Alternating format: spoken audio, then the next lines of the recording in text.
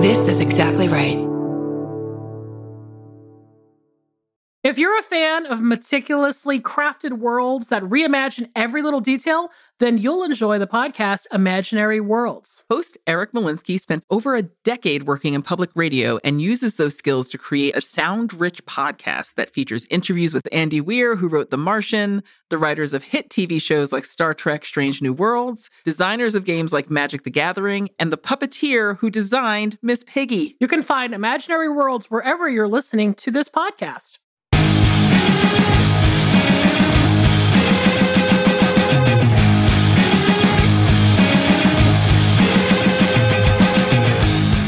Everybody, welcome to another episode of I Saw What You Did. My name is Millie DeCherico. I'm Danielle Henderson. And we're back with you again to talk about films and film stubs. What's up, dude? Film stubs. Stubs. You all right? I'm doing good. I had a weird encounter with my town, or in my town. With my town? With the entire town. kind of. Ooh. One thing is weird to me is so I go to the next town over frequently to get Dunkin' Donuts there because they have a drive-through. Should Dunkin' Donuts just sponsor the show, by the way? I feel like they should. I know. I drink it every day of my life. I would love it. I'm sorry, Dunkin'. Who's dropping this opportunity to give us some Dunkin' Donuts press? Listen, I think we should do a merch collabo with them. I like those orange and pink colors. They work well together. Dude, if anybody from Dunkin' Corporate is listening and you want to go in on some sweatpants together, let us know. I saw what you did pod@gmail.com. Just real quick, because I am there every day of my fucking life. I love it. Until my kitchen is done, and then I'm not going to go to Dunkin' ever again. No, I'm kidding. Right. I can't say that if we're trying to get sponsored. I will continue to go every day, only if they sponsor us. Yeah. So I went to my kind of local Dunk because they have the drive-through. Mm-hmm. And one thing that was very weird to me is I try to fade into the background as much as possible as a person. Like, I'm not outwardly very gregarious, but I am easily identifiable because I wear a head wrap every day. I'm 6 feet tall. Like, I laugh all the time. Like, I'm identifiable. So I pull up to the drive-through, which does not have a camera, by the way. And I said, my good mornings, and I placed my order and said, thank you. And when I got to the window, there are these 3 women that work there that are hilarious, 3 young women. And one of them said, I love when you pull up because we can always tell it's you because you're the only person who says please and thank you. Oh my God. And I was like, what the fuck is going on with this world where people are just rolling up to order things and not even saying please and thank you? Damn, dude. That is depressing as shit. Isn't that bleak as fuck? Like, it's not because of what I look like, not because of my voice, because I say please and thank you. I would be incredibly uncomfortable not doing that. Do you feel that way? Yeah. Yeah. It's the least I can literally do, where I can just say, hey, good morning. How are you? May I please have an iced coffee, a hot coffee, whatever it is. Thank you so much. Like, what skin off of my back is that takes nothing. It takes nothing. I would never approach a stranger without some kind of platitude. Yeah. And, too, it's like, I feel like a lot is said about that kind of thing where it's like, well, I used to wait tables, or I used to work in, customer service or something. I used to work a job where I was forward facing. And so I can't imagine not saying it to other people who work that job. And I know that gets said a lot, and I do that as well, but it's shocking because I kept thinking, oh, well, certainly everybody has had a job like that, right? Yep, but nope. The more I live, I have realized there's a lot of people that never worked in food or anything. Or any service position at all. And I think, I'm not someone who's into forced labor, but instead of a gap year, I feel like America could start to course correct by insisting that people work for a year out of high school in the service industry. Yeah, I'm like, well, what did you do in high school? You didn't have a job? I had 2 jobs in high school. I know so many people that didn't work in high school that it is shocking. They just got money from their parents. Yeah, that is super weird. Like, and working in corporate America, I was like, oh, everybody here used to work at, whatever, Dunkin', like I did. And then they eventually got like this sit down job. And people are like, no, like I came from college and then went to grad school and then got an office job. And I'm like, what the fuck? That's crazy. Really? For a lot of people, that office job is their first ever job. Yeah. Which is why they're so wildly insane about trying to go back to the office, because they don't know anything else.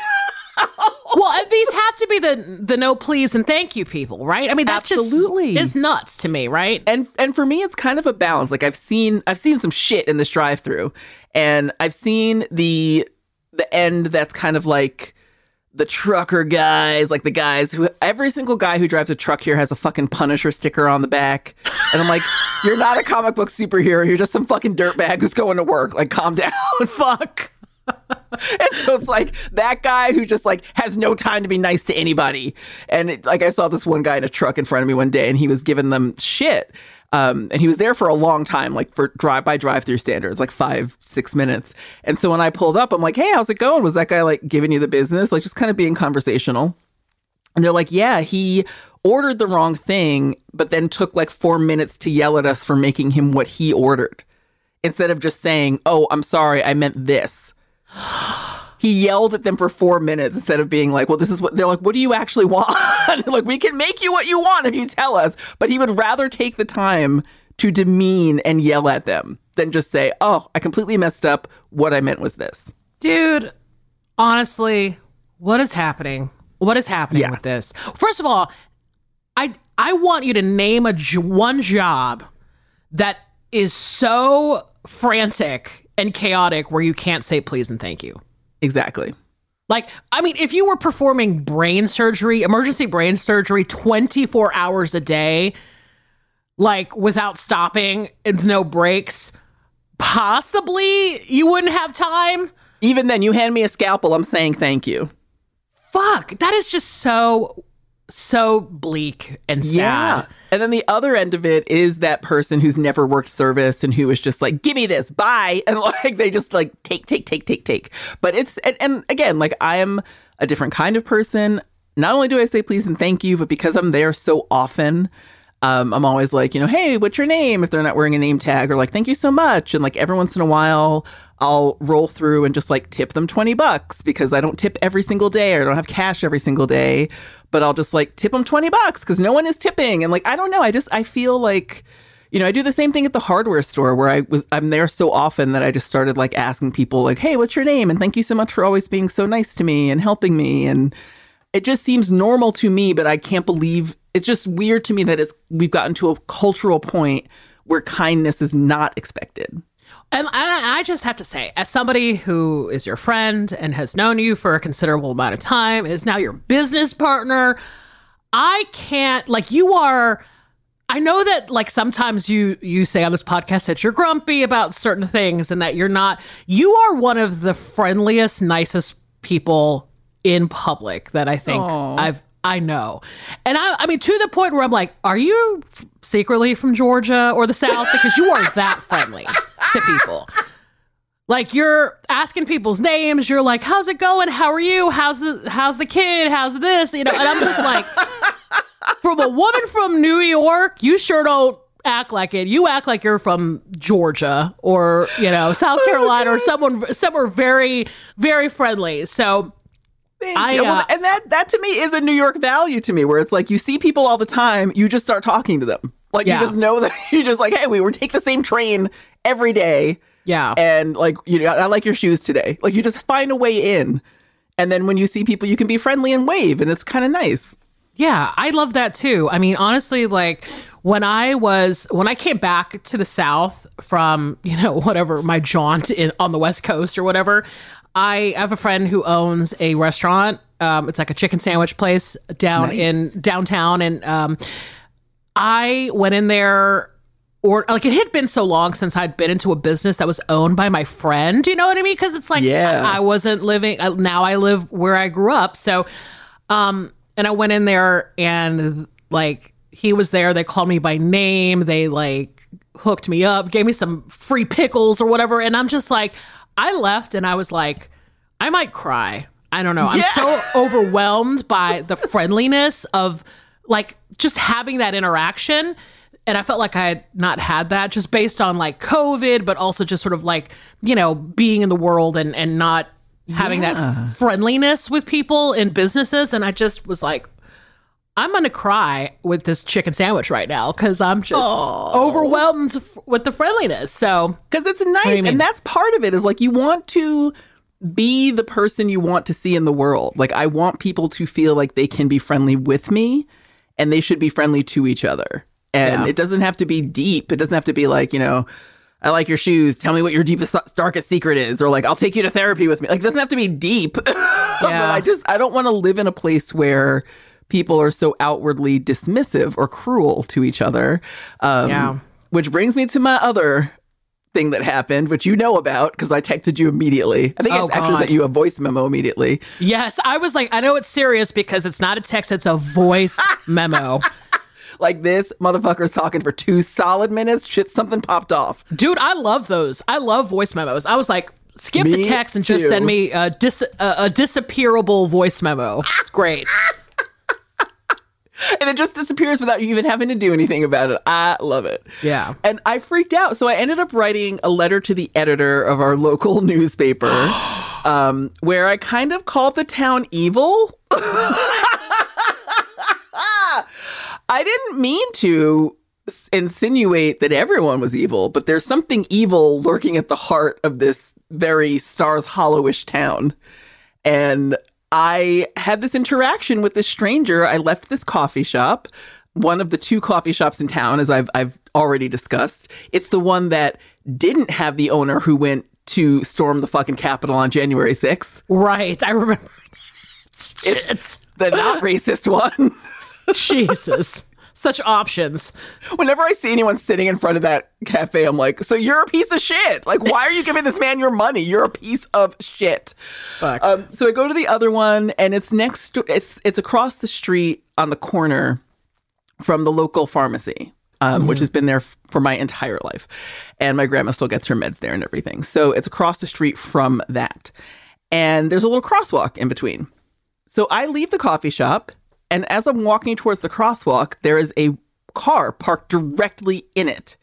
Like, just directly parked in there. It's a one-way street, and it's like, whoever's in this car is blocking not only traffic, but foot traffic. So I do, and I want you to tell me if my reaction was appropriate or not. This is a stranger. The car is parked completely in the way. I walked around the back, kind of into the street, and then I tapped on her trunk with 2 fingers because there was a guy behind me. As I left the coffee shop, I noticed there's a guy behind me who was elderly walking to the pharmacy to do whatever he's doing. So I tapped on her trunk like, I can walk around you, but other people can't. Wow. She rolled down her passenger window and proceeded to yell a litany of curses at me. You're a fucking asshole for doing that and blah, blah, blah. And she's shouting. I walk to my car and get in, which is parked on the street. Then she gets out of her car, walks to my car, and starts pounding on the hood. She scratched the hood of my car with her rings. And she was pounding on the fucking hood like I had run over one of her children. And in all this time, she could have moved her car forward and out of the crosswalk at least 3-4 times. Like, all she had to do was move forward 3 feet. That's it. Instead, she chooses to get out of her car and just start banging on the hood of my car. And I drove away because I just didn't want to deal. And she was unhinged. But I wrote a letter to the editor of the newspaper because I'm like, what is going on in this town that used to be at least outwardly friendly? And now we have this. And I've seen this in other ways. Like, I've seen it at the grocery store. I've seen parents yelling at families in the park. Like, there's just something horrible happening in the world right now. And it has seeped into this town. Yeah, I'm going to go back to like what your action in the moment, which is correct in my opinion. I mean, first of all, it's like illegal to park at a crosswalk, right? Because it's like, I don't know. I mean, people are walking. What if there was somebody who was using a wheelchair or like a stroller? I mean, come on. And as a driver, maybe you're up your own ass and you don't even really know what's happening. But like, you know, if you're doing something illegal, if you're in somebody's way and somebody tells you that you're in the way, I would be like, okay, cool. Yes, I was not paying attention. And yes, I see that there's an old man coming down the street wanting to use this crosswalk that I'm in. And she was texting. That's all she was doing. She was texting. It's like, but like, honestly, like as a citizen, right? You're sitting here going like, I see a situation that's incorrect. I'm going to lightly suggest, right? A 2-finger tap to me is fine. If somebody did a 2-finger tap on my trunk, if I was in the way, I'd be like, oh shit. Yes. Sorry. I see the situation. Yes. People have done it to me. Like you're parking next too close. I can't get out, that kind of thing. Great. Fine. I'll move. But see, here's the thing. Like, and I don't know if this is a more recent phenomenon, maybe. But people do not want to be told that they're wrong about some shit. Like that's the thing I find that's where the overreaction from her comes in, is where she's like, who the fuck is this bitch touching my property? That's another thing. People are really uptight about you touching their property. And then she doesn't want to be told that she's wrong about something.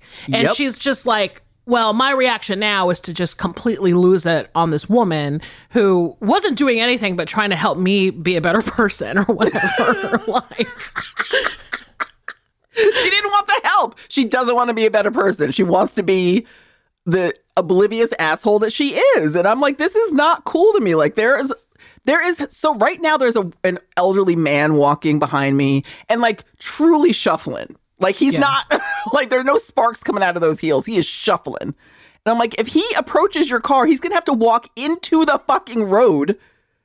And I don't even know if he can see. I don't know anything about this dude other than he is walking very slowly and needs at least the cushion of the crosswalk to get to where he's going. Well, but the problem is too, is that like, you know, you being an advocate for this sweet old man, we don't know anything about him. Maybe he's a murderer. We don't know. Could be a Nazi. We don't know. But just as an old man, we don't know his vision. We don't know his status. We don't know anything. But that puts you in this weird position where now you could potentially have some kind of weird fucking conflict with somebody because you just want to do the right thing. And I think that is what prevents people from wanting to do the right thing. Is Absolutely. That you're like, fuck, well, if I, you know, tell this person that they're doing something wrong, then they're going to freak out on me. And it's going to set off this whole chain of events. So I'm going to stay silent. I'm going to stay like back in the shadows and not help somebody that needs help, because the consequence of getting, you know, what if this woman pulled a gun on you? I mean, it's just crazy. Everything's crazy right now. And that's why I didn't like go to her window and say, hi, excuse me, you're parked in the crosswalk. Because she could have pulled a gun on me and blown me away right there. I didn't want to physically have to talk to a stranger who was outwardly already very rude. Yeah. In order to get her to move out of the way. So I did what I thought was the next best thing, which was like a light tap on the trunk. Now, if I had broken her windshield or like punched through it like fucking Thor, I understand she'd be pissed. It's like if I dented her fucking trunk by the way she was pounding on my car, I'd understand that. Well, but in other cities, if y'all lived in a bigger city, she's lucky to get a 2-finger tap, if you know what I'm saying. Yeah. Like a lot of people will just let you know up front that you're in the way. Like they'll just be like, fuck you, get out of the way. Exactly. Right? The fact that you were even at all nice about it and didn't even want to speak to her is, I think, a level of restraint that she should appreciate. Right. And for all she knows, this is the other thing that's wild to me. So she's face down in her phone, not looking behind her. What if I had fallen or slipped into her car? Like, what if I just like slipped and like had to grab onto her car? Was she going to come after me like a fucking asshole? Slipping into a car. She didn't know what if I roller skated into her fucking car? She didn't know. What if I had Heelys on and one of the Heelys popped out when I wasn't expecting it and I grabbed onto her car for balance? She doesn't fucking know. But it made me so sad that I genuinely wrote a letter and became that person that was like, what happened to this town? Because truly, I know what has happened to this town. I've been coming back here for the 23 years that I didn't live here. My grandmother has lived here the whole time. I've experienced the changes of this town. And it wasn't that great to begin with. Yeah. There wasn't that. I mean, I wrote a whole book about it. Wasn't that great to begin with. But there was a level of kindness and comfort here that is now gone. I think that's happening all over the place. And that's probably why, I always see stickers on people's cars in small towns to be like, keep blank weird, keep blank. Right. It's like, yeah, because dicks are coming in and they're disrupting all of the vibes. So I don't know. My bumper sticker for Warwick would be like, keep Warwick mildly racist, but mostly nice. I feel the longest bumper sticker in the world.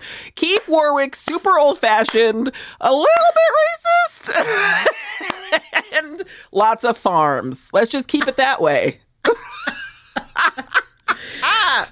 But it goes back to what you were saying though about sort of your instinct to help people.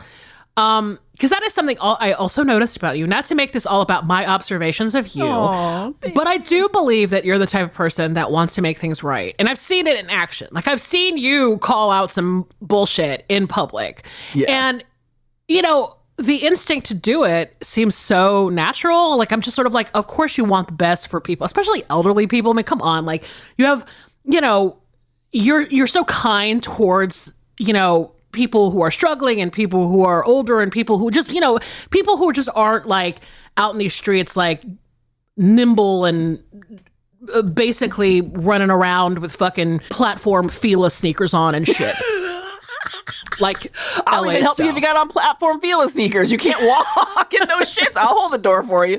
But yeah, I do. And again, it comes naturally to me just because it just does. I can't even explain it, but I can't tell you how many times in LA I've seen someone struggling and been like, do you want me to push you in your wheelchair as far as you need to go? Like, I'll take the time. You want to go 2 blocks away? I'll push you. Like, I don't care. Yeah. But at the same time, too, it's like that is like what I love about you. But it also like weirdly makes me worry about you sometimes. Because again, like, what if you come in contact with some like fucking lunatic who's like, fuck you with your help. I don't know. I just am like, I want you to continue like being yourself and being a nice person and helping people. But it's sad that behavior is seen as aggressive to certain people. I don't know what that is. And I have to temper it. I think you're absolutely right that now I'm realizing this is not a world. It doesn't mean I have to stop doing kind things, but this is not a world where I can expect that it will be met with kindness in return. Yeah. And so I just have to kind of pick and choose where, like the next time I see someone parked in the middle of a crosswalk, I'm not saying shit. And if I see an older person behind me trying to get across, what I'll do is I will wait and help them instead of talking to the asshole in the car. Well, yeah, and it's just really like, again, I think it comes from a place where people just don't want to be told anything about themselves. They don't want to feel like they're doing anything wrong. They don't want to take responsibility for like, it's not as if she was like some evil person perhaps, but like her just thoughtlessness, just being thoughtless and in the moment and texting instead of realizing where she was, right? Right. But she doesn't want to take responsibility for that. And in fact, she turns the situation on you and says it's like you're the aggressor, you're attacking her or whatever the fuck. And that's just scary. It's just scary to think that could turn so easily. But completely. Well, I just think I'm going to keep saying please and thank you at the drive-thru. I'm going to keep being kind to people where I see that I can be kind to people. Yes. Because it takes no time out of my day to do that. And I just hope that maybe more people will start doing that and we'll all calm the fuck down. Yeah, I really am. I think as I've gotten older, I've really like leaned into sort of like base level kindness with like public interactions. Because I think when I was a younger person, I definitely had an attitude about some shit. Like I would come into a public situation and be like, okay, well, I'm, like I'm a bitch. I'm a boss bitch. I'm just envisioning you like kicking through some double doors and being like, I'm a bitch, I'm a lover, I'm a child, I'm a mother, I'm a sinner and a saint. Get the fuck out my way. You never met Millie the Chirico yet, but you about to. God, that is. I think of that now. That is so not me. Like that vibe is so not me. I'm not that. And then in return, I will say about you that I have also witnessed you are the nicest person. You will strike up a conversation with anyone. Oh, God. You always give a good laugh. Like, even because I remember, like, early on in our hanging out, like, you would look at me like I was nuts when I would talk to people. And now you kind of stand back a little bit and be like, I don't know where this is going. You're always like ready to take the knife out. And but then when people do talk with you, or when you do talk with people, you're so kind and you ask questions and you're generous, and like, that is who I know you to be. I don't know you to be the, like, kind of, stuck up, like, don't talk to me, motherfucker. Yeah. No, I appreciate that, because I feel like that came from my dad, unfortunately. Like where he's like, Mister, I'm going to tell you literally every personal detail of my life to, like, the woman at Chipotle. Like, he's doesn't give a shit. And I used to be like, oh my God, I can't believe my dad is going off like this. But now I'm like, holy fuck. I'm that guy now. I'm my dad, where I'm just like, hey, what's going on? Yeah, I adore it. And I think we need more of it and not less of it. But be careful if you're doing it, because people out here are fucking wild right now.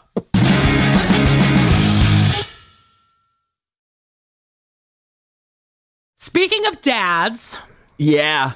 And fucking wild dads. Mm-hmm. So we have a theme this week that I will say, first of all, it was, it's, again, we have another holiday coming up, right? We have a celebration of fathers coming up, and we knew that, obviously, and we were like, hey, we should do something around Father's Day. And then Danielle came up with the name of this theme, and it was in the calendar with no movies attached for like 6 months. And every time I would go look at our shared document, I'd be like, what is this? This is like theme that's just dangling out there on the document. And it would make me laugh every single fucking time. So Danielle, tell the people what the name of the theme is this week. Our theme this week is Dad Murdered Someone. And I want to. Happy Father's Day. Dad murdered someone. Yeah. So last year when we did Father's Day, our theme was robot dads. Yeah. And we loved it. We did RoboCop and Terminator 2 Judgment Day. And it was a blast. And we got to talk about robot dads, which are very important. But, now we have another side to fatherhood, which is sometimes fathers murder people. Yeah, a lot. And honestly, I can't think of two better movies that properly display this concept than the ones that we picked. Well, I will also remind people that I've never met my dad. Yes. So a lot of my dad feelings are maybe unhinged. Maybe they come out of nowhere, because all I know of dads is other people's dads in movies. Like, I don't know. Like, the dads I've met and movies. That's it. I've never met my dad. So the concept that I love about this theme, this dad murdered someone, is that for some reason, I feel like a lot of movies tend to present parents in general, but fathers in particular, as always on the edge of going fucking nuts. Like, parenthood is so intense for them, that they will eventually snap. Yes. And I have to say, from the other side of the coin, I know my dad. He's in my life almost every day, and I still fucking think of dads as being unhinged. Like, to me, I feel like I was like, oh, I had a really nice dad that was there the entire time I was alive, and I still think he could fucking kill somebody. Not gonna lie. He's still got it in him. He's still got it in him, just bubbling under the surface. Oh, completely. Oh, God. And your dad was in the military, so that, like, doubles down on... He might have already killed somebody. Have you ever asked? Oh, listen. Here's the thing about my dad in the military, okay?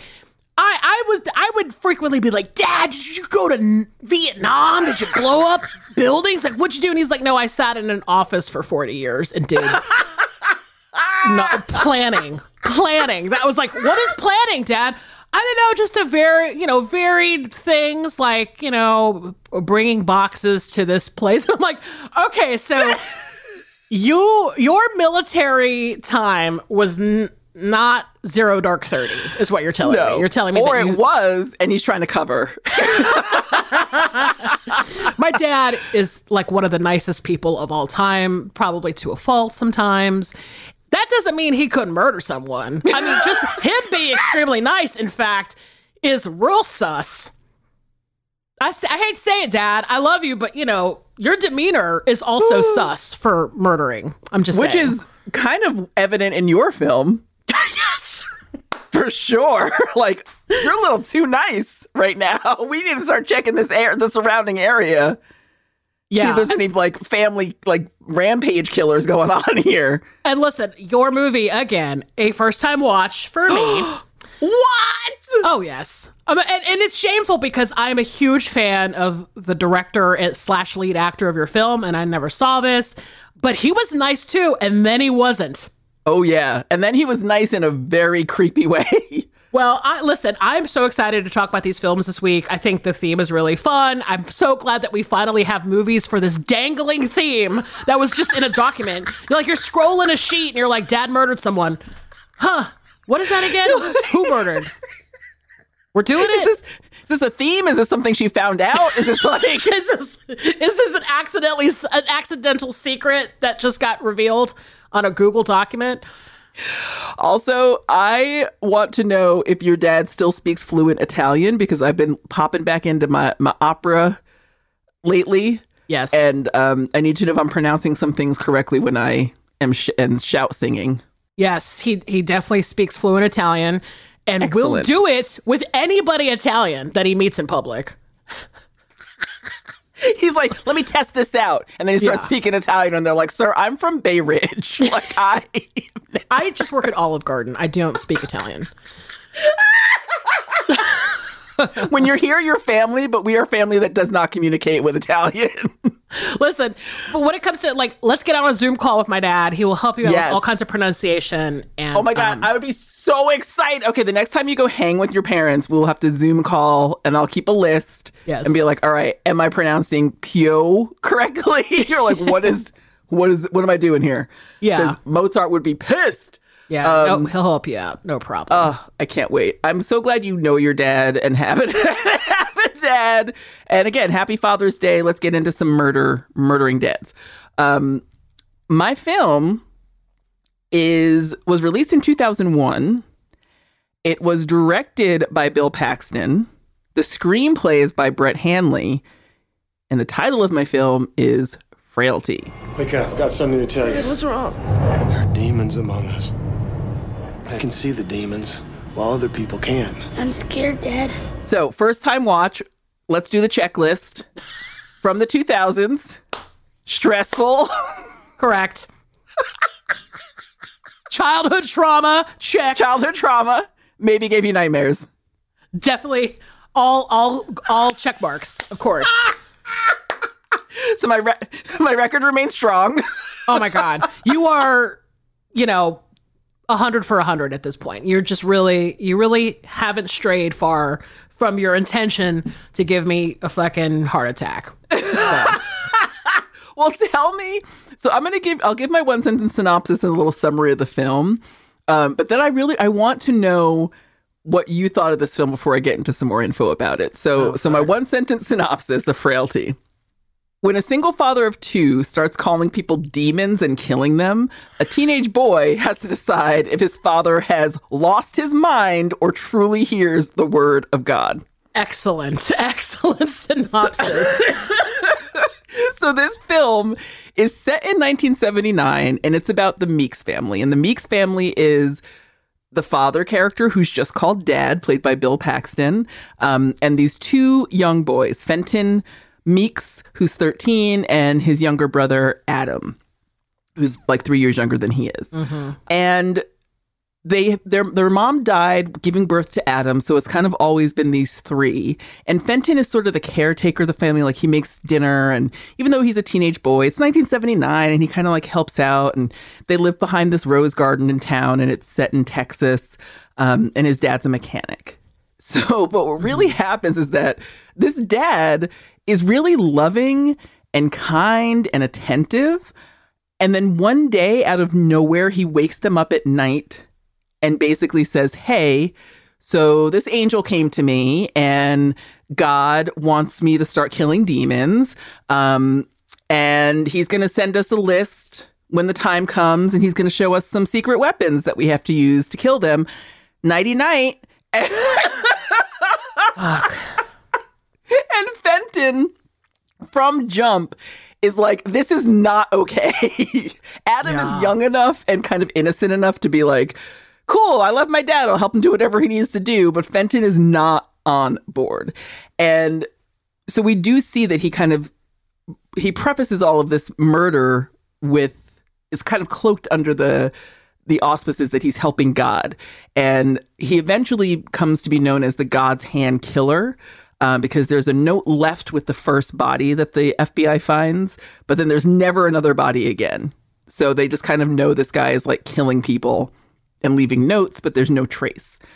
So that's how they know he's still active. Yeah. So just on its front, what did you think of this movie? Oh Lord, on the front part of it, to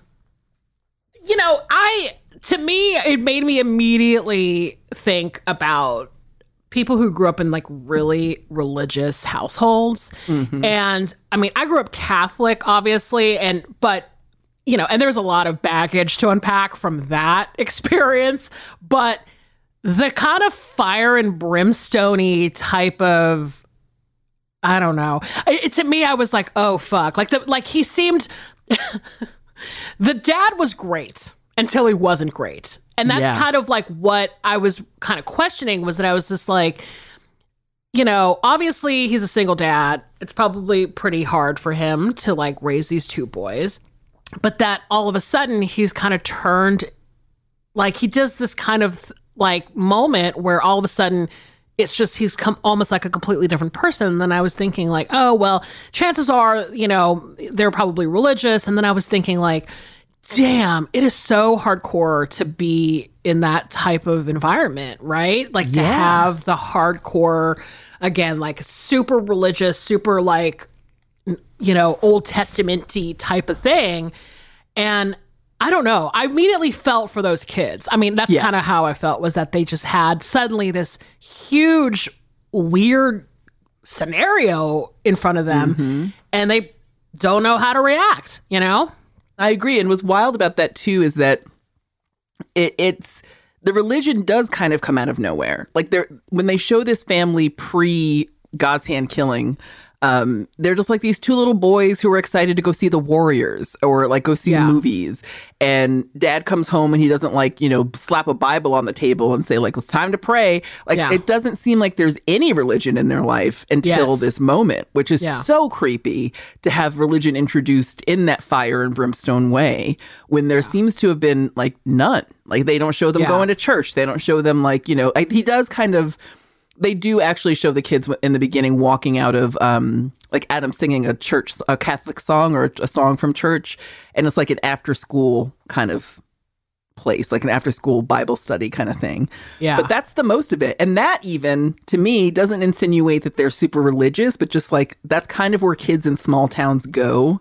Yes. In this time frame after school when there's nowhere else to go and nothing to do. Like go to the Bible school. Yeah. I gotta say, I think that the movie could have set that up a little bit better, Although I did think about it in terms of, well, the fact that it didn't set it up at all, and it didn't give you any indication that the father was either, suffering from some psychotic episode or was super religious or something. The fact that it just comes from literally nowhere, it seems, I was like, is that scarier? Is that like even more terrifying to know? It's like, oh, dad's making us macaroni and cheese, and the next day he's putting axes through people. Like, what? How the fuck does that happen? But I just assumed that they were religious. But again, I don't think the movie set it up that way, like you said. You're right. And I completely agree that I wish they'd either emphasized it more or not included that scene with them walking from the Bible school. So it seemed even more intense. Yeah. When he's like, oh shit, dad's talking about God. But I think that what they do well, though, even with that scene is being in there, I think what they do well is kind of telegraphing how freaky it is for kids when their parents do start saying shit out of nowhere. Yes. And it doesn't always have to be like, we're going to be killing some demons. It could be like, we're moving to Ann Arbor. And they're like, what? Like when adults kind of have their own life and they don't discuss things with kids, that's how it feels as a kid. It's like all this information is completely off kilter. Yeah. So I felt that as a viewer, because they don't really tell you exactly what's happening. And the way that the movie is set up is that Matthew McConaughey, who plays the older version of Fenton, Matthew McConaughey walks into the FBI station one day and says, I know who the God's Hand killer is. It was my brother. And then he uses that moment to kind of tell Agent Doyle, who's played by Powers Booth, the story of like how his brother became the God's Hand killer, and it started with his dad. So I kind of like, there are some tropes here that I really love, and that's one of them, like the notion of passing down this murder instinct, or this like, this is the family legacy. Like, not all family legacies are great. So that was kind of cool to me. And I just really liked the setup of the film being such that like you never quite knew where it was going or what was going on. Definitely that. So just to kind of I did some research for this, but I don't want to overwhelm people about it. Bill Paxton died in 2017 when he was 61. It is so sad. I think about Bill Paxton and Bernie Mac all the time. They were both taken from us way too soon. Definitely. No. And I hate it. No, I hate it too. And that was another thing that I kept thinking about during this film, is just how awesome Bill Paxton was. I mean, I basically didn't know. I only knew about like his early stuff, like his, I don't know, like when he was younger and he was in LA and he was directing the Fish Heads video. Yes. I only knew that like in the past, like maybe 10 years or something. And it just blew my mind because he seems so cool. And like, I mean, I don't know if anybody has really dug into like his early career, like his Taking Tiger Mountain type stuff. Mm-hmm. But I mean, it's amazing. Like you go, oh, he was Chet from Weird Science, but then he was also making like fucked up art films. And absolutely, and I'm just like, God, that is so cool. I love him. And I did find one article on Texas Monthly by Sean O'Neill that was actually written just a couple of months ago in April. And the article is about how Frailty was this like wonderful film and Bill Paxton was this wonderful guy. But basically in this article, the way that it starts, I think, is really indicative of kind of who Bill Paxton was. So if you're only familiar with him from one or two movies, or maybe only his movies, this article is really a great read. I think that it kind of helps cement and solidify who he was as a person and not just who he was as like an actor or a director or somebody who was working. It kind of goes into his life a little bit. And I'm going to quote here because I love this paragraph. The late Bill Paxton was something of a Renaissance man. The Texas native got his start in movies as a set dresser, procuring props for Roger Corman. He dabbled in music rather successfully with his new wave band, Martini Ranch. On screen, Paxton contains similar multitudes, playing crude bullies and punk rock vampires, chasing tornadoes and romancing Shirley MacLaine, and heroically not throttling Gloria Stewart after she jerked him around for 3 hours in Titanic. Paxton could do prestige HBO shows and silly kids movies, cowboy westerns, and broad comedies. His sudden death in 2017 was a tragedy, cutting short a still thriving career at the too soon age of 61 and denying us all the pleasure of watching the actor bloom gracefully into the more wizened roles like his hero Clint Eastwood. But arguably, Paxton had already lived enough lives for several men. Wow. And I love that paragraph. I just love that description. Like, just imagine living a life so big that it can't even be contained. Like he did everything he wanted to do. He tried everything that was of interest to him. He tried it. And again, musician in a new wave band. Yeah. And he comes from like he comes from Fort Worth, Texas. Like he's just from this place that I don't think was at the time that he was raised, at least, it was natural for him to really pursue this stuff in such a big way. And so there's something really cool about his whole identity and his whole, I miss him as a person, I think, because he was weird and cool and tried so many different things that based on what we've seen on screen alone, I feel like he was probably a great person. Yeah. I just love the idea of somebody coming from Texas to LA and just kind of falling into like a new wave scene and, running around and, making weird art films and hanging out with cool people and stuff. I mean, I don't know. I just think that's really cool. And I feel like, we lost him way, way, way too soon. And a movie like this, I mean, anytime I see him, actually, like anytime he pops up in a movie, like, I mean, shit, we play Near Dark on TCM all the time. And every time we play it, I'm like, God, I love Bill Paxton. What the fuck? I can't believe that he's dead. So there was like a lot of missing him when I was watching this movie, right? Yeah, completely. And this is also something I loved from this article as well. Again, Texas Monthly, Sean O'Neill, look it up. He calls this movie, Frailty, a lean psychological drama that's tinged with Southern Gothic flair. And I do really dig that because that is exactly what it is. It is a psychological drama that keeps you on your toes throughout, but it has such a connection to that Southern Gothic kind of mentality that it's almost evident to see his influences in some of the shots. Like, I don't know how to explain it specifically, but like you can see Paxton's influences throughout this film, and he's not playing it safe, and he's not doing what a lot of first-time directors would do, which is like, I just want to make sure I get another job. He's just kind of like, this is the story I want to tell, no matter how weird it is, and I'm going to tell it. And even Roger Ebert, this movie was not, it was critically well received, but it was not a big earner at the box office. But in Roger Ebert's review, he said, and I quote, "Perhaps only a first-time director, an actor who does not depend on directing for his next job, would have had the nerve to make this movie." Totally. And I think that's true. Like, he was the exact right person to make this film. Yeah, and I was thinking that too. I mean, just in terms of the religious turn that the father takes, I'm like, oh, growing up in Texas, I'm sure he knew quite a number of dads who believed that, you should kill evil people, because God told you to. I mean, the Southern Gothicness of that type of mentality, I feel like just kind of like is always in stories like this. You know what I mean? Yeah. Yeah, yes, absolutely. Because I think that the other thing that I get from Southern Gothic films, aside from what you just said, is there's always this like thin line of punishment that runs through the narrative. And a lot of times that punishment could come from religion, or it could come from, misogyny, or it could come from like racism, lots of different ways. But that to me is like a constant theme or trope in Southern Gothic films. It's like, where does the punishment come in? Who's being punished and why? And in this film in particular, I feel like the punishment escalates in such a wild way that you kind of can't help but compare it to other films that you've seen in this trope that have, this kind of allegiance to punishment.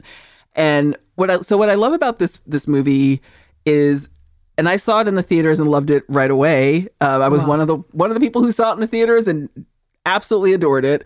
It's because it's so goddamn weird. It's just weird. But I also love the kids in this movie. Oh, like God, the kids in this movie acted their asses off. And I think that, so you've got Matthew McConaughey, who plays an older Fenton Meeks, but Matt O'Leary plays the young Fenton and does such an incredible job. Oh, totally agree. Man, he was so good. Oh, God, the emotion that comes out of this kid is wild to see on screen. And it made me wonder and think like, well, that has to also be a result of Bill Paxton as a director. Because an actor who's a director knows how to really get emotion out of their cast. Like, they know what to say to kind of get actors going. And Jeremy Sumpter, who plays a young Adam, another just beautiful job, like just really innocent, but also kind of that sniveling little brother, but who also shows so much heart and so much care and so much worry. Oh, I just thought these kids were perfectly cast. Yeah, they are so good. I mean, honestly, like, that little kid, I mean, Matt O'Leary, I was like, wow, what a great actor. I wonder if he's still acting. I looked him up. It seems like he is. But he communicates so much about, like, there's a part of the film where, you know, essentially as the situation is escalating between his father and them, he gets like locked in a basement. Mm-hmm. And again, it's like you just said, there's this concept of punishment that's running throughout this film and within like Southern Gothic storylines. And he's being punished essentially for not being, I guess, a true believer or questioning his father's, authenticity when it comes to this message that he's receiving from God. And like, it's scary as shit. Like that's a part where I really began to feel like the intensity of sort of religious conviction. And I was like, man, this kid is being locked in a basement. They're not giving him anything. His brother's like trying to pour like drops of water in the cracks of the fucking floor.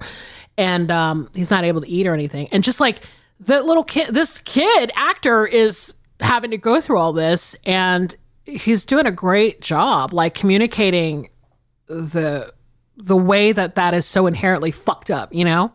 Completely. And there's some steps even before that made me think he was so great at this job, because essentially, you know, dad comes home one day and he's like, our family was chosen for a job. God's going to send me a list of 7 names and reveal 3 weapons, and then we're going to kill some demons. And they're like, what? So he does find this axe, which has Otis carved in the handle. And I read somewhere that Bill Paxton wanted the axe to kind of have its own personality. As they do.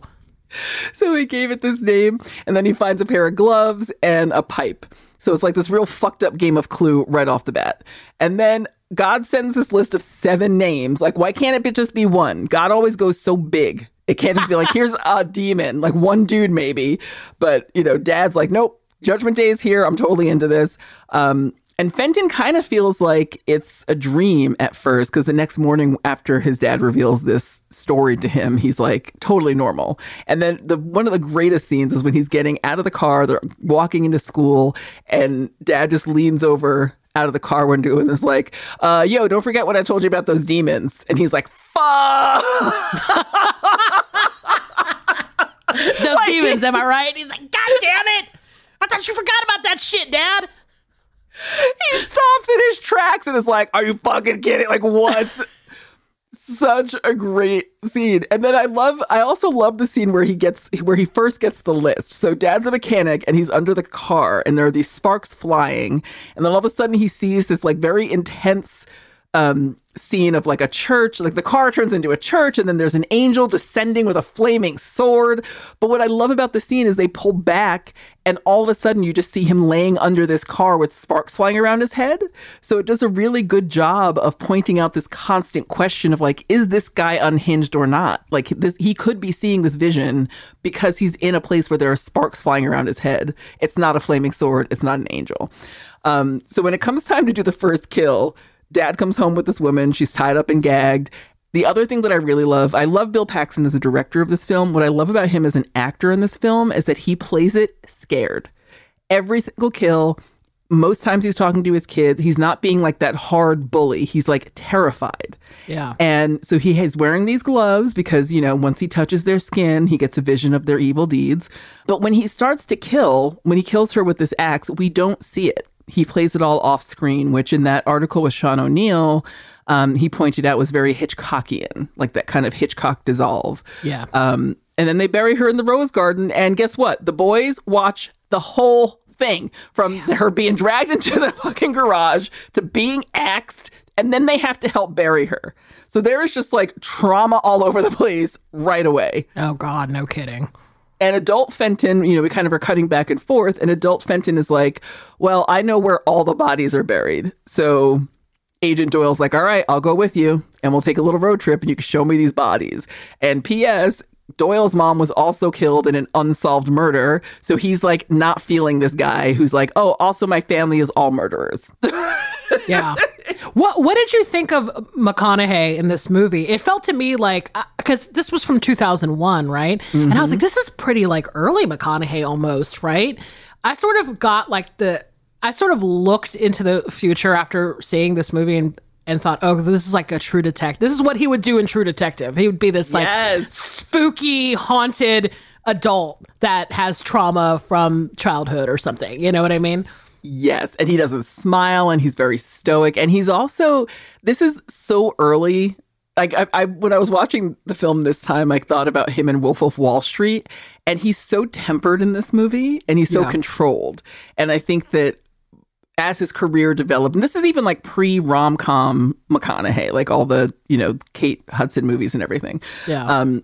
So he's just very controlled and very like, you can tell that he's still kind of a student of acting at this point. Mm-hmm. That's just something that tends to come through to me when I'm watching him in this, because he's playing it so closely, and a lot of it has to do with where the movie ends up going at the end of the film. Mm-hmm. But I don't know, I dig this McConaughey because I think he's really goofy in a lot of roles. Sometimes it's called for, sometimes intentionally, but I like seeing him have such a strong ability to act. Yeah, like those are my favorite McConaughey roles, like the Dallas Buyers Club. Like I like him as a dramatic actor. Yeah, no kidding. It's awesome. So the second time Dad kills, he buys a van. He buys a fucking murder mobile. And then he uses the kids to catch the killer, like to catch this guy. Yeah. And so he's now one-upped himself. He's like, okay, we've got this murder van. Hop out and pretend your fucking dog got caught under this car so I can kill this dude. And Fenton's like, it's the middle of the day. And Dad's like, don't worry, God's going to protect us. Like, God will blind people from this. And he's like, what? We're in a parking lot. It's the middle of the day. So he does this second kill, and Fenton is like, again, to his credit, he is telling his dad from jump, like, you've lost it. You've lost your mind.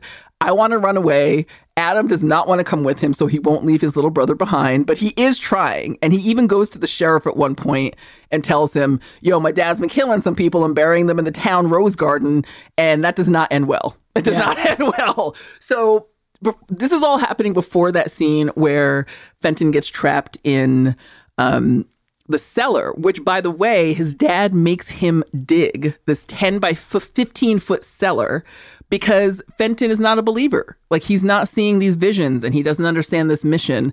So it's that punishment, again, that's kind of leaking in, and you see Fenton's hands are covered in blisters, and he's also punishing himself. Like, he won't wear gloves, and he won't, he just won't listen to his father,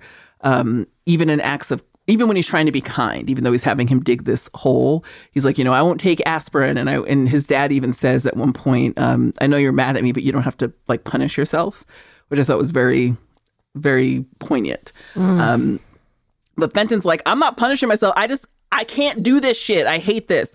So Dad traps him in the fucking cellar for the week. And it's so brutal. And Adam, the poor little thing, is trying to, like you said, pour water down there, and he's not able to eat. And he's like, Adam says, well, Dad's thinking about letting you out at the end of the week. And Fenton's like, a fucking week? What? Like, it hits him then that his dad is really off kilter, or he believes so much in what he's doing, especially since angels have told Dad that Fenton was a demon for not believing. Yikes. So that made me think of so many instances where in real life news and in films where we see parents, like Harry, and like we just see parents who are so wrapped up in the mythos of religion that they take it to this very abusive point. Abusive point. Yeah.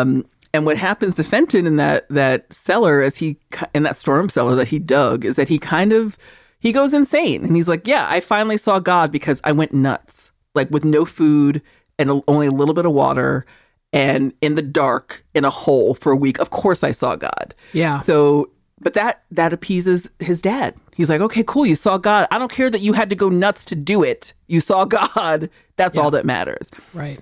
So when he comes out, Dad's like, all right, I think you're ready. It's your turn to kill someone.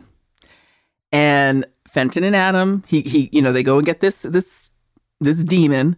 And Fenton and Adam are standing over the body, and Fenton's holding Otis, the axe, and he raises the axe, And then the movie shifts into something completely different that you just have to see for yourself. Yeah, I was wondering. I was like, there's no way she's going to be able to tell the ending of this film. Hell no. Hell no. You have to see it. But I really was surprised by the ending the first time I saw it. And I think that's why this movie stuck with me so much. Yeah, it changes course several times. Mm-hmm. What did you think about that? Like, were you like, this is horrible, or like? Well, no, there was a moment, I have to admit, I was a little confused, I think, where I was just like, wait a minute, what happened? Oh, wait, it went somewhere else? Wait a minute, but wait, who is, like, just the big questions.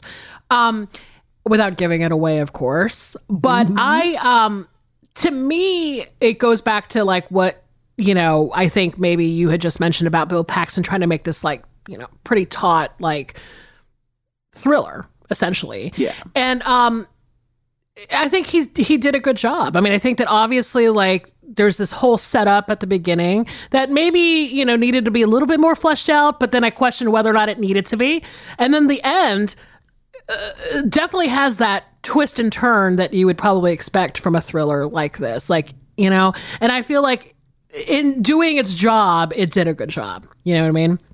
But it was, it's wild. It has a wild ending.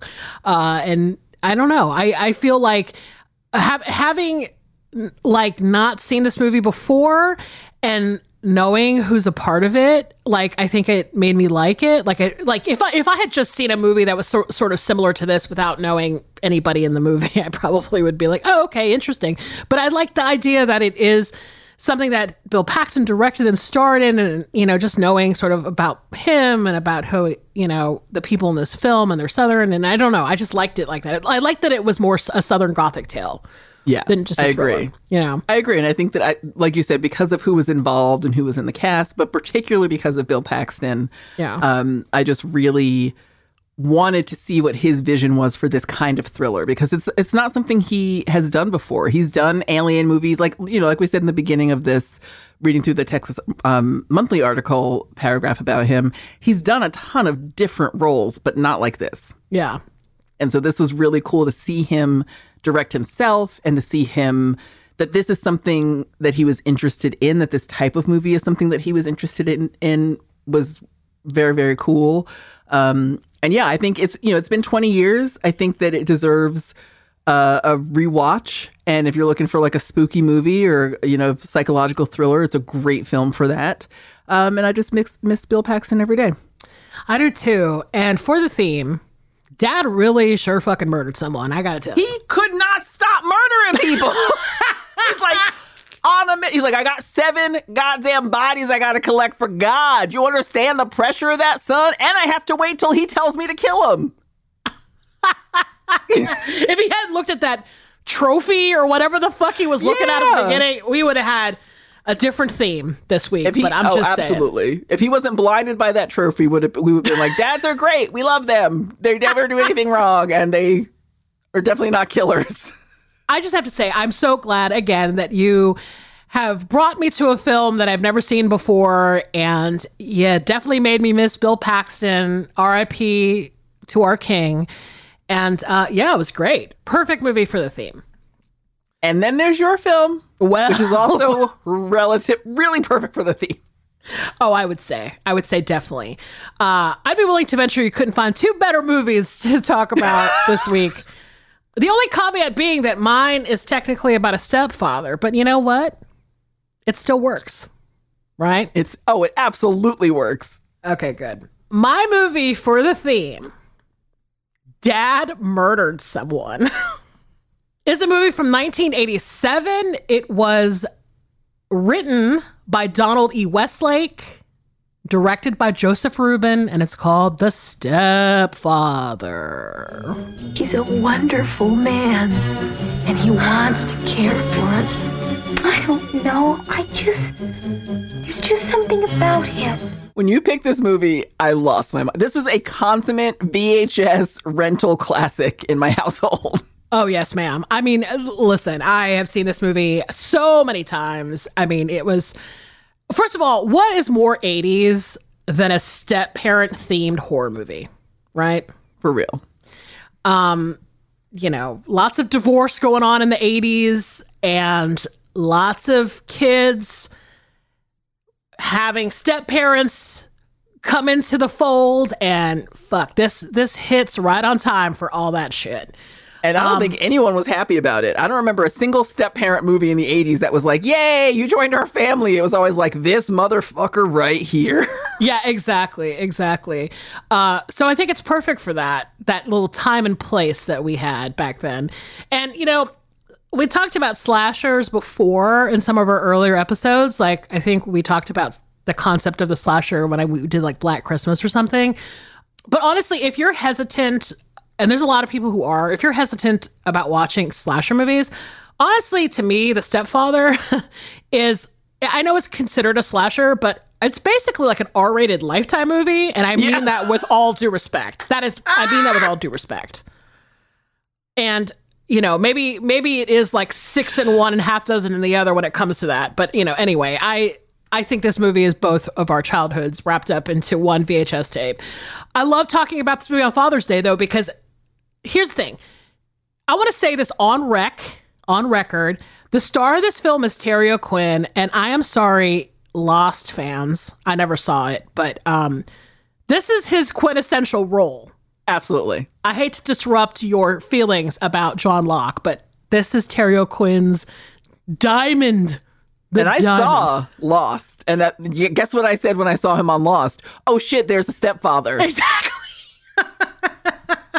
This is it. This is the role that made him a star in my eyes and in most of our eyes. Exactly. And listen, I say this as someone who truly believed that his role as the dad from the D.B. Sweeney classic, The Cutting Edge, was his best. Like, I actually saw The Stepfather.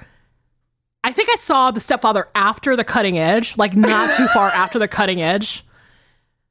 And I was like, holy shit. What have I been thinking? This just blows my mind. Like, that's the dad? That's Moira Kelly's dad from The Cutting Edge?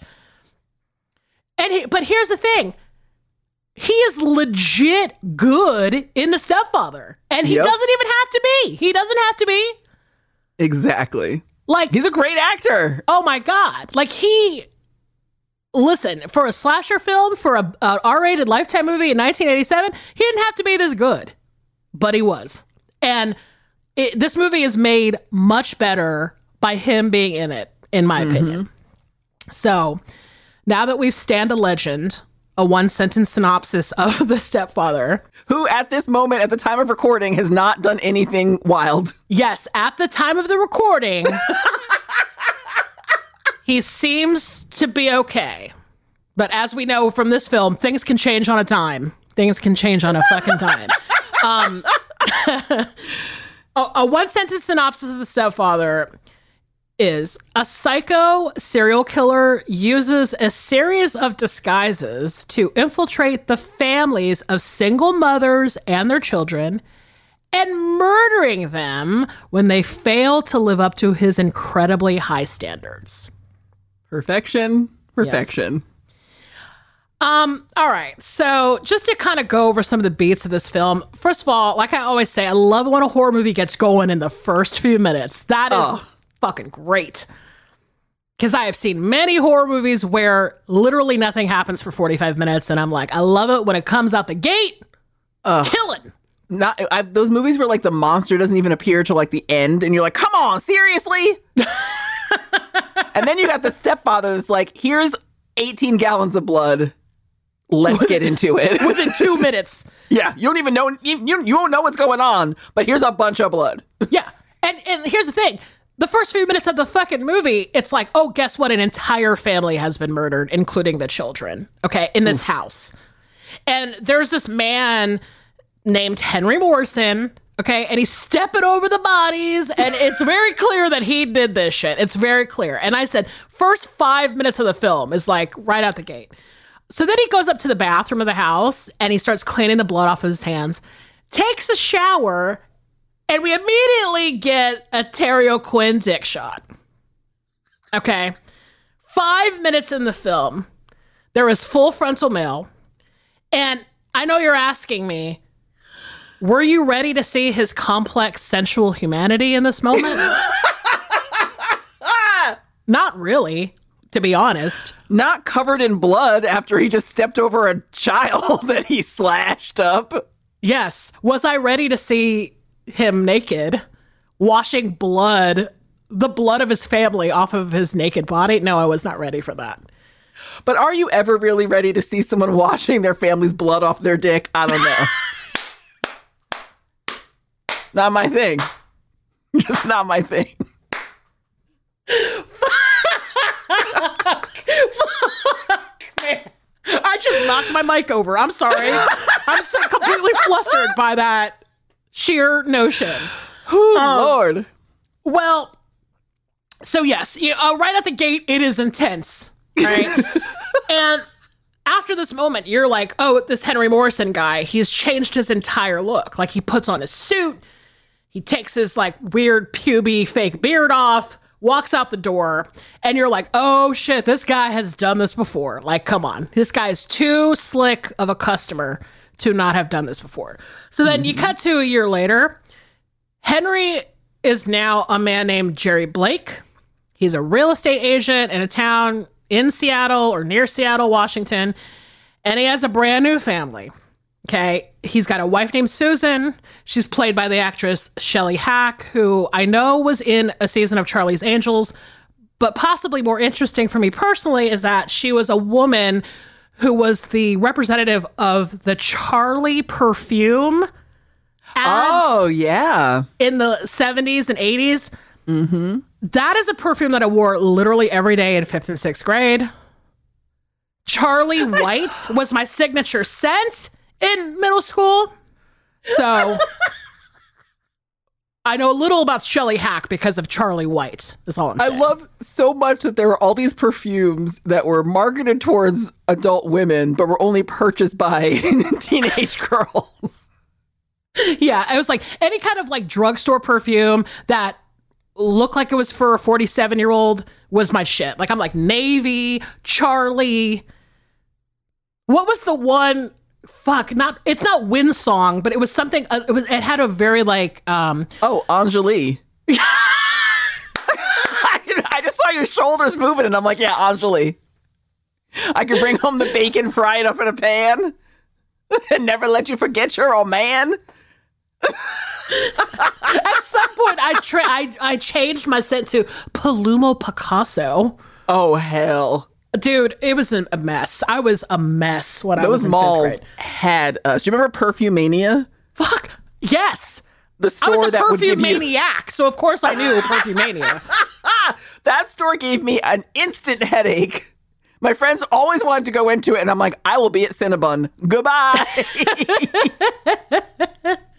Well, that was how I was able to, show my opulence when I was 12 years old, was to get really into signature scents. Hell yeah. But anyway, Shelley Hack was the Charlie girl. God bless. So Jerry Blake also now has a 16-year-old stepdaughter named Stephanie, who's played by the actress Jill Sholin. Okay. And right off the bat, Stephanie is creeped out by Jerry. She's like, he has a naturally psychotic look in his eye. Don't get me wrong. But he also is this like weird traditionalist. Mm-hmm.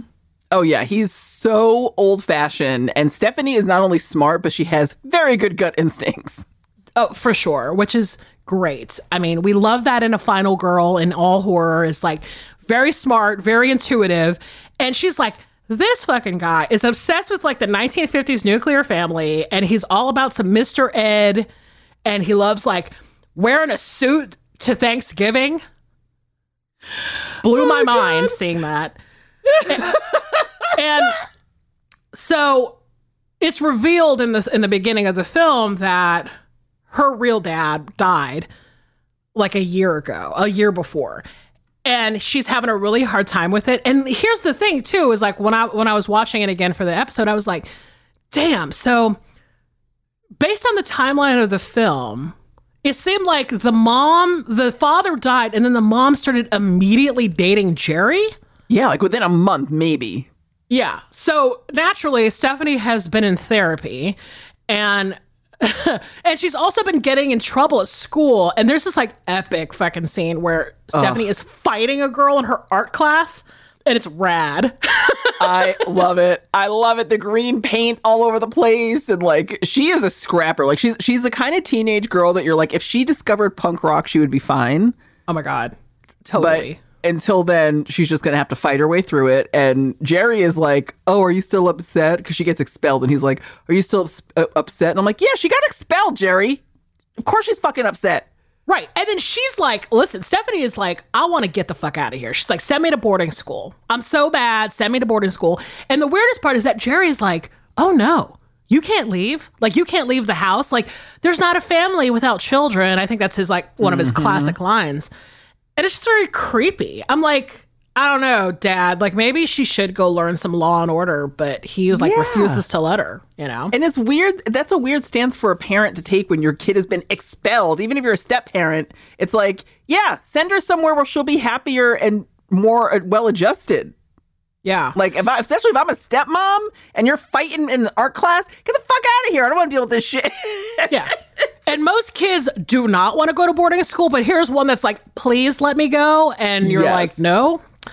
But the thing we find out quickly about Jerry is that he's fucking obsessed with like the veneer of this perfect family. Because again, he's obsessed with tradition and obsessed with like family values.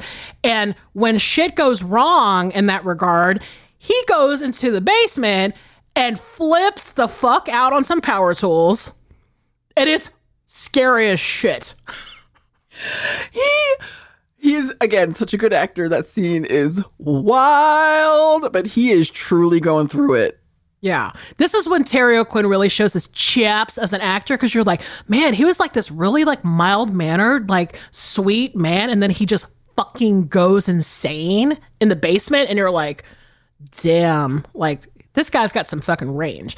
So while this is happening, the brother of the wife from his former family, right, that he murdered in the first 5 minutes of the film, this brother is trying to solve this case of his murdered sister and her entire family, which has somehow gone cold.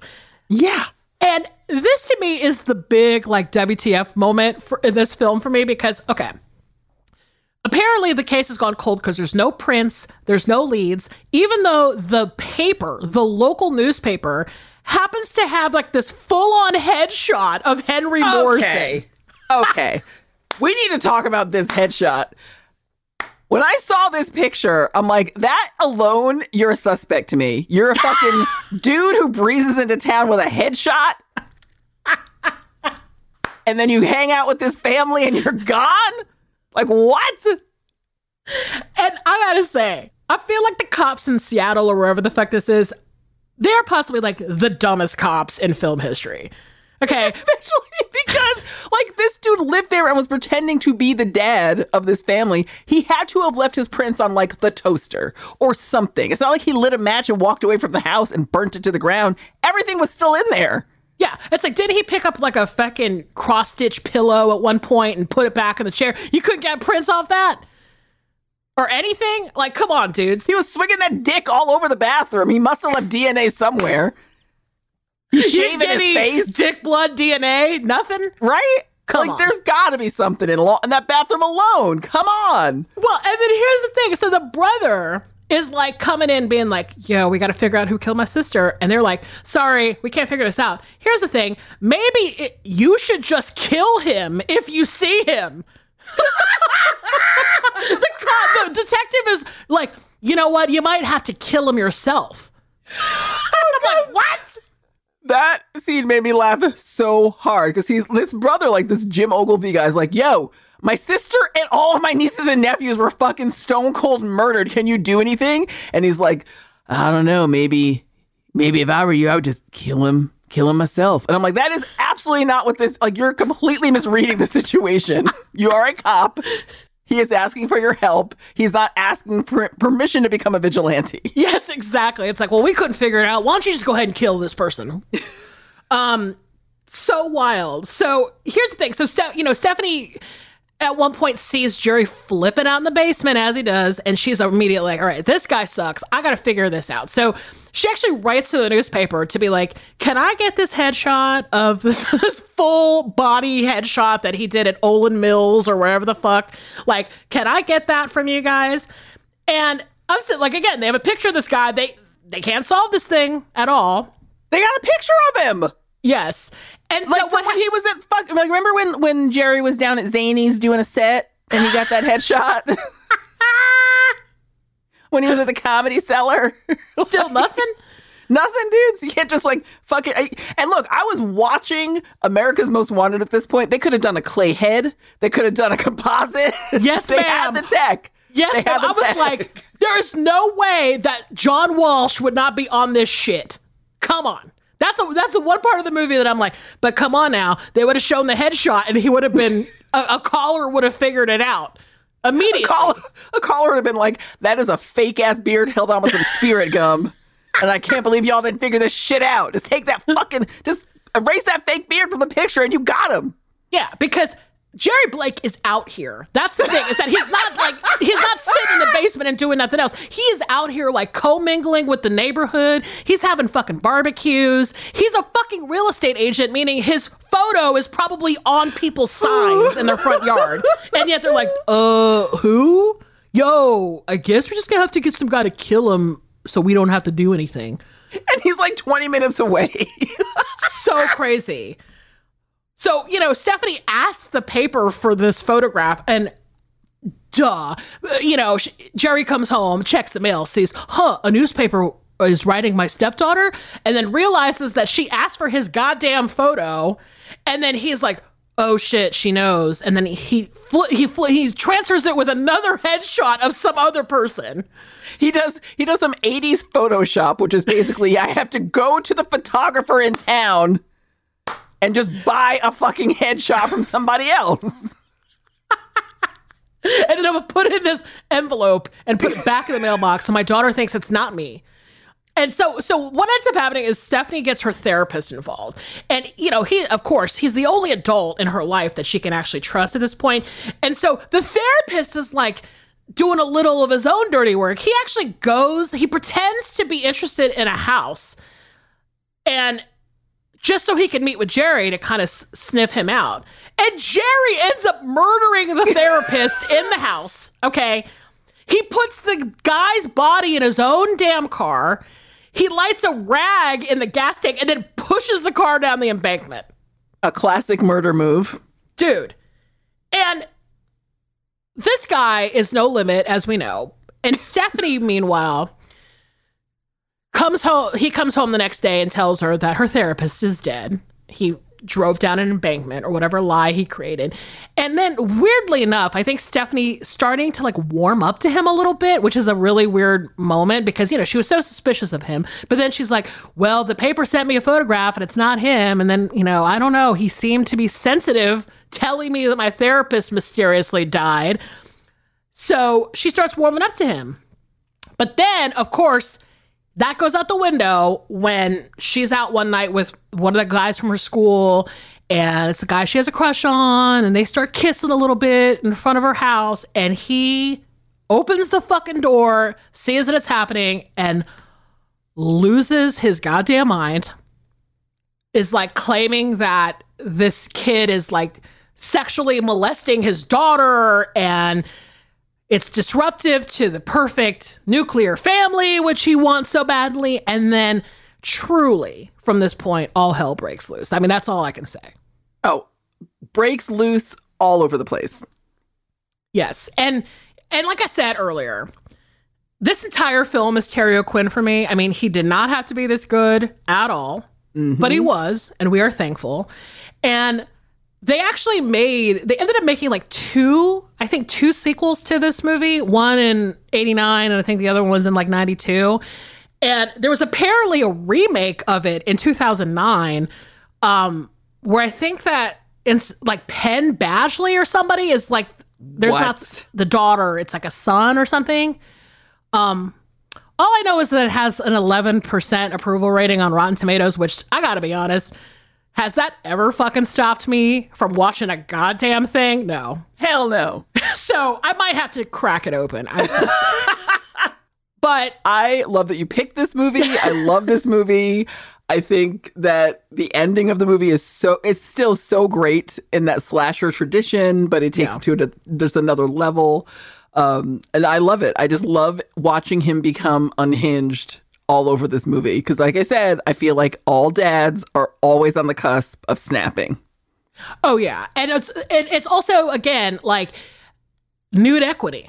As we talked about in the Dong-a-sons. I mean, this may be an early entry into the Dong-a-sons. Who knows? But like, there ain't a naked woman in this movie at all. And then you see Dong within the first 5 minutes. I mean, I don't know if that's feminist, but I'm just saying. And I gotta say, it's 80s Dong.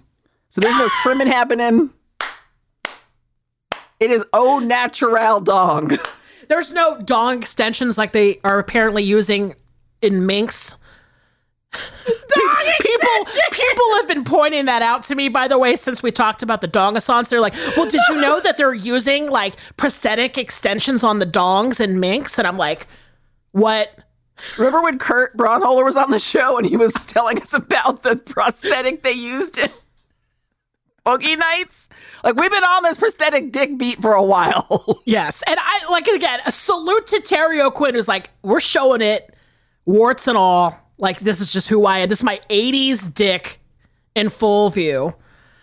Good for him. Good for him. What a note to end on for the stepfather. Listen, I truly loved talking about these movies this week. Like, I definitely think that, like, they're perfect for our theme for Father's Day. Dads out here murdering people left and right. Stepdads, biological dads, dad figures. And I hope you had a good time talking about these movies. Hopefully you watched them. Definitely got to watch them. You got to watch them. I love these movies. I think it was a good mix this week. And yeah, like you said, that was hanging out on the calendar for a while. And I'm like, what are we going to do with this? I just feel like it's something good to dig into.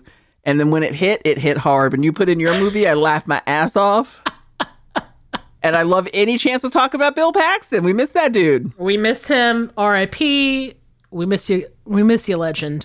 Okay. So if you want to email us, please do so. We're at isawwhatyoudidpod@gmail.com. Please, for the love of God, we would love to hear your stories about movie experiences. If you were watching The Stepfather in 1987 and you were not prepared to see complex, sensual humanity, please tell us. If you're out here with a film club and you're watching movies, you're just doing weird shit with movies, just email us. isawwhatyoudidpod@gmail.com.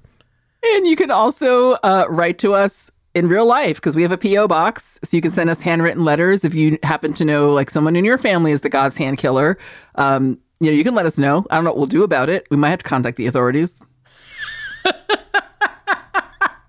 But let us know. Give us your list of 7. And you can find us on our social media at ISawPod on Instagram and Twitter. If you do want to send us handwritten letters, our P.O. box is listed on the link tree in our Instagram bio. And you should also tell some friends to follow us. We're great. And then tell those friends that they should just follow us and leave us 5-star reviews on Apple Podcasts. Definitely. And if you are so inclined, we will have Dunkin' Donuts. No, I'm kidding. We're not. We haven't secured that yet. But if you just want, like, other things, if you want mugs, T-shirts. Danielle, no one can see this, but Danielle's wearing one of our T-shirts right now. They're stylish. Go over to exactlyrightmedia.com. There's a shop there. You can get everything your heart's desire. And right now, it's also the only place where you can get a signed copy of my book. Totally. And that is so awesome. I'm so glad that exists for everybody. And everybody should read Danielle's book because it's amazing. Next week, we got more doozies. We sure do. Do you want to tell them what we're watching? Of course. So our movies for next week are My Beautiful Laundrette from 1985 and But I'm a Cheerleader from 1999. Oh my God. So fun. Can't wait to see those both again. Danielle, as always, it's a pleasure. Thank you for being nice. Thank you for being kind. Thank you for sticking up for the people of the world that need it. And it was so glad talking to you about murdering fathers. Look, any day of the week. It doesn't even have to be Father's Day. We can talk about it next week, too. I'm taking you up on that. I'm always ready to talk about a dad who's about to snap. See you guys next time. Bye.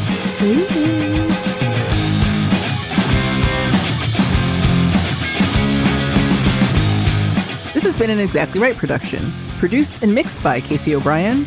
Our theme song is by Tom Breyfogle, artwork by Garrett Ross. Our executive producers are Georgia Hardstart, Karen Kilgariff, and Danielle Kramer. You can follow us on Instagram and Twitter at ISawPod, and you can email us at isawwhatyoudidpod@gmail.com.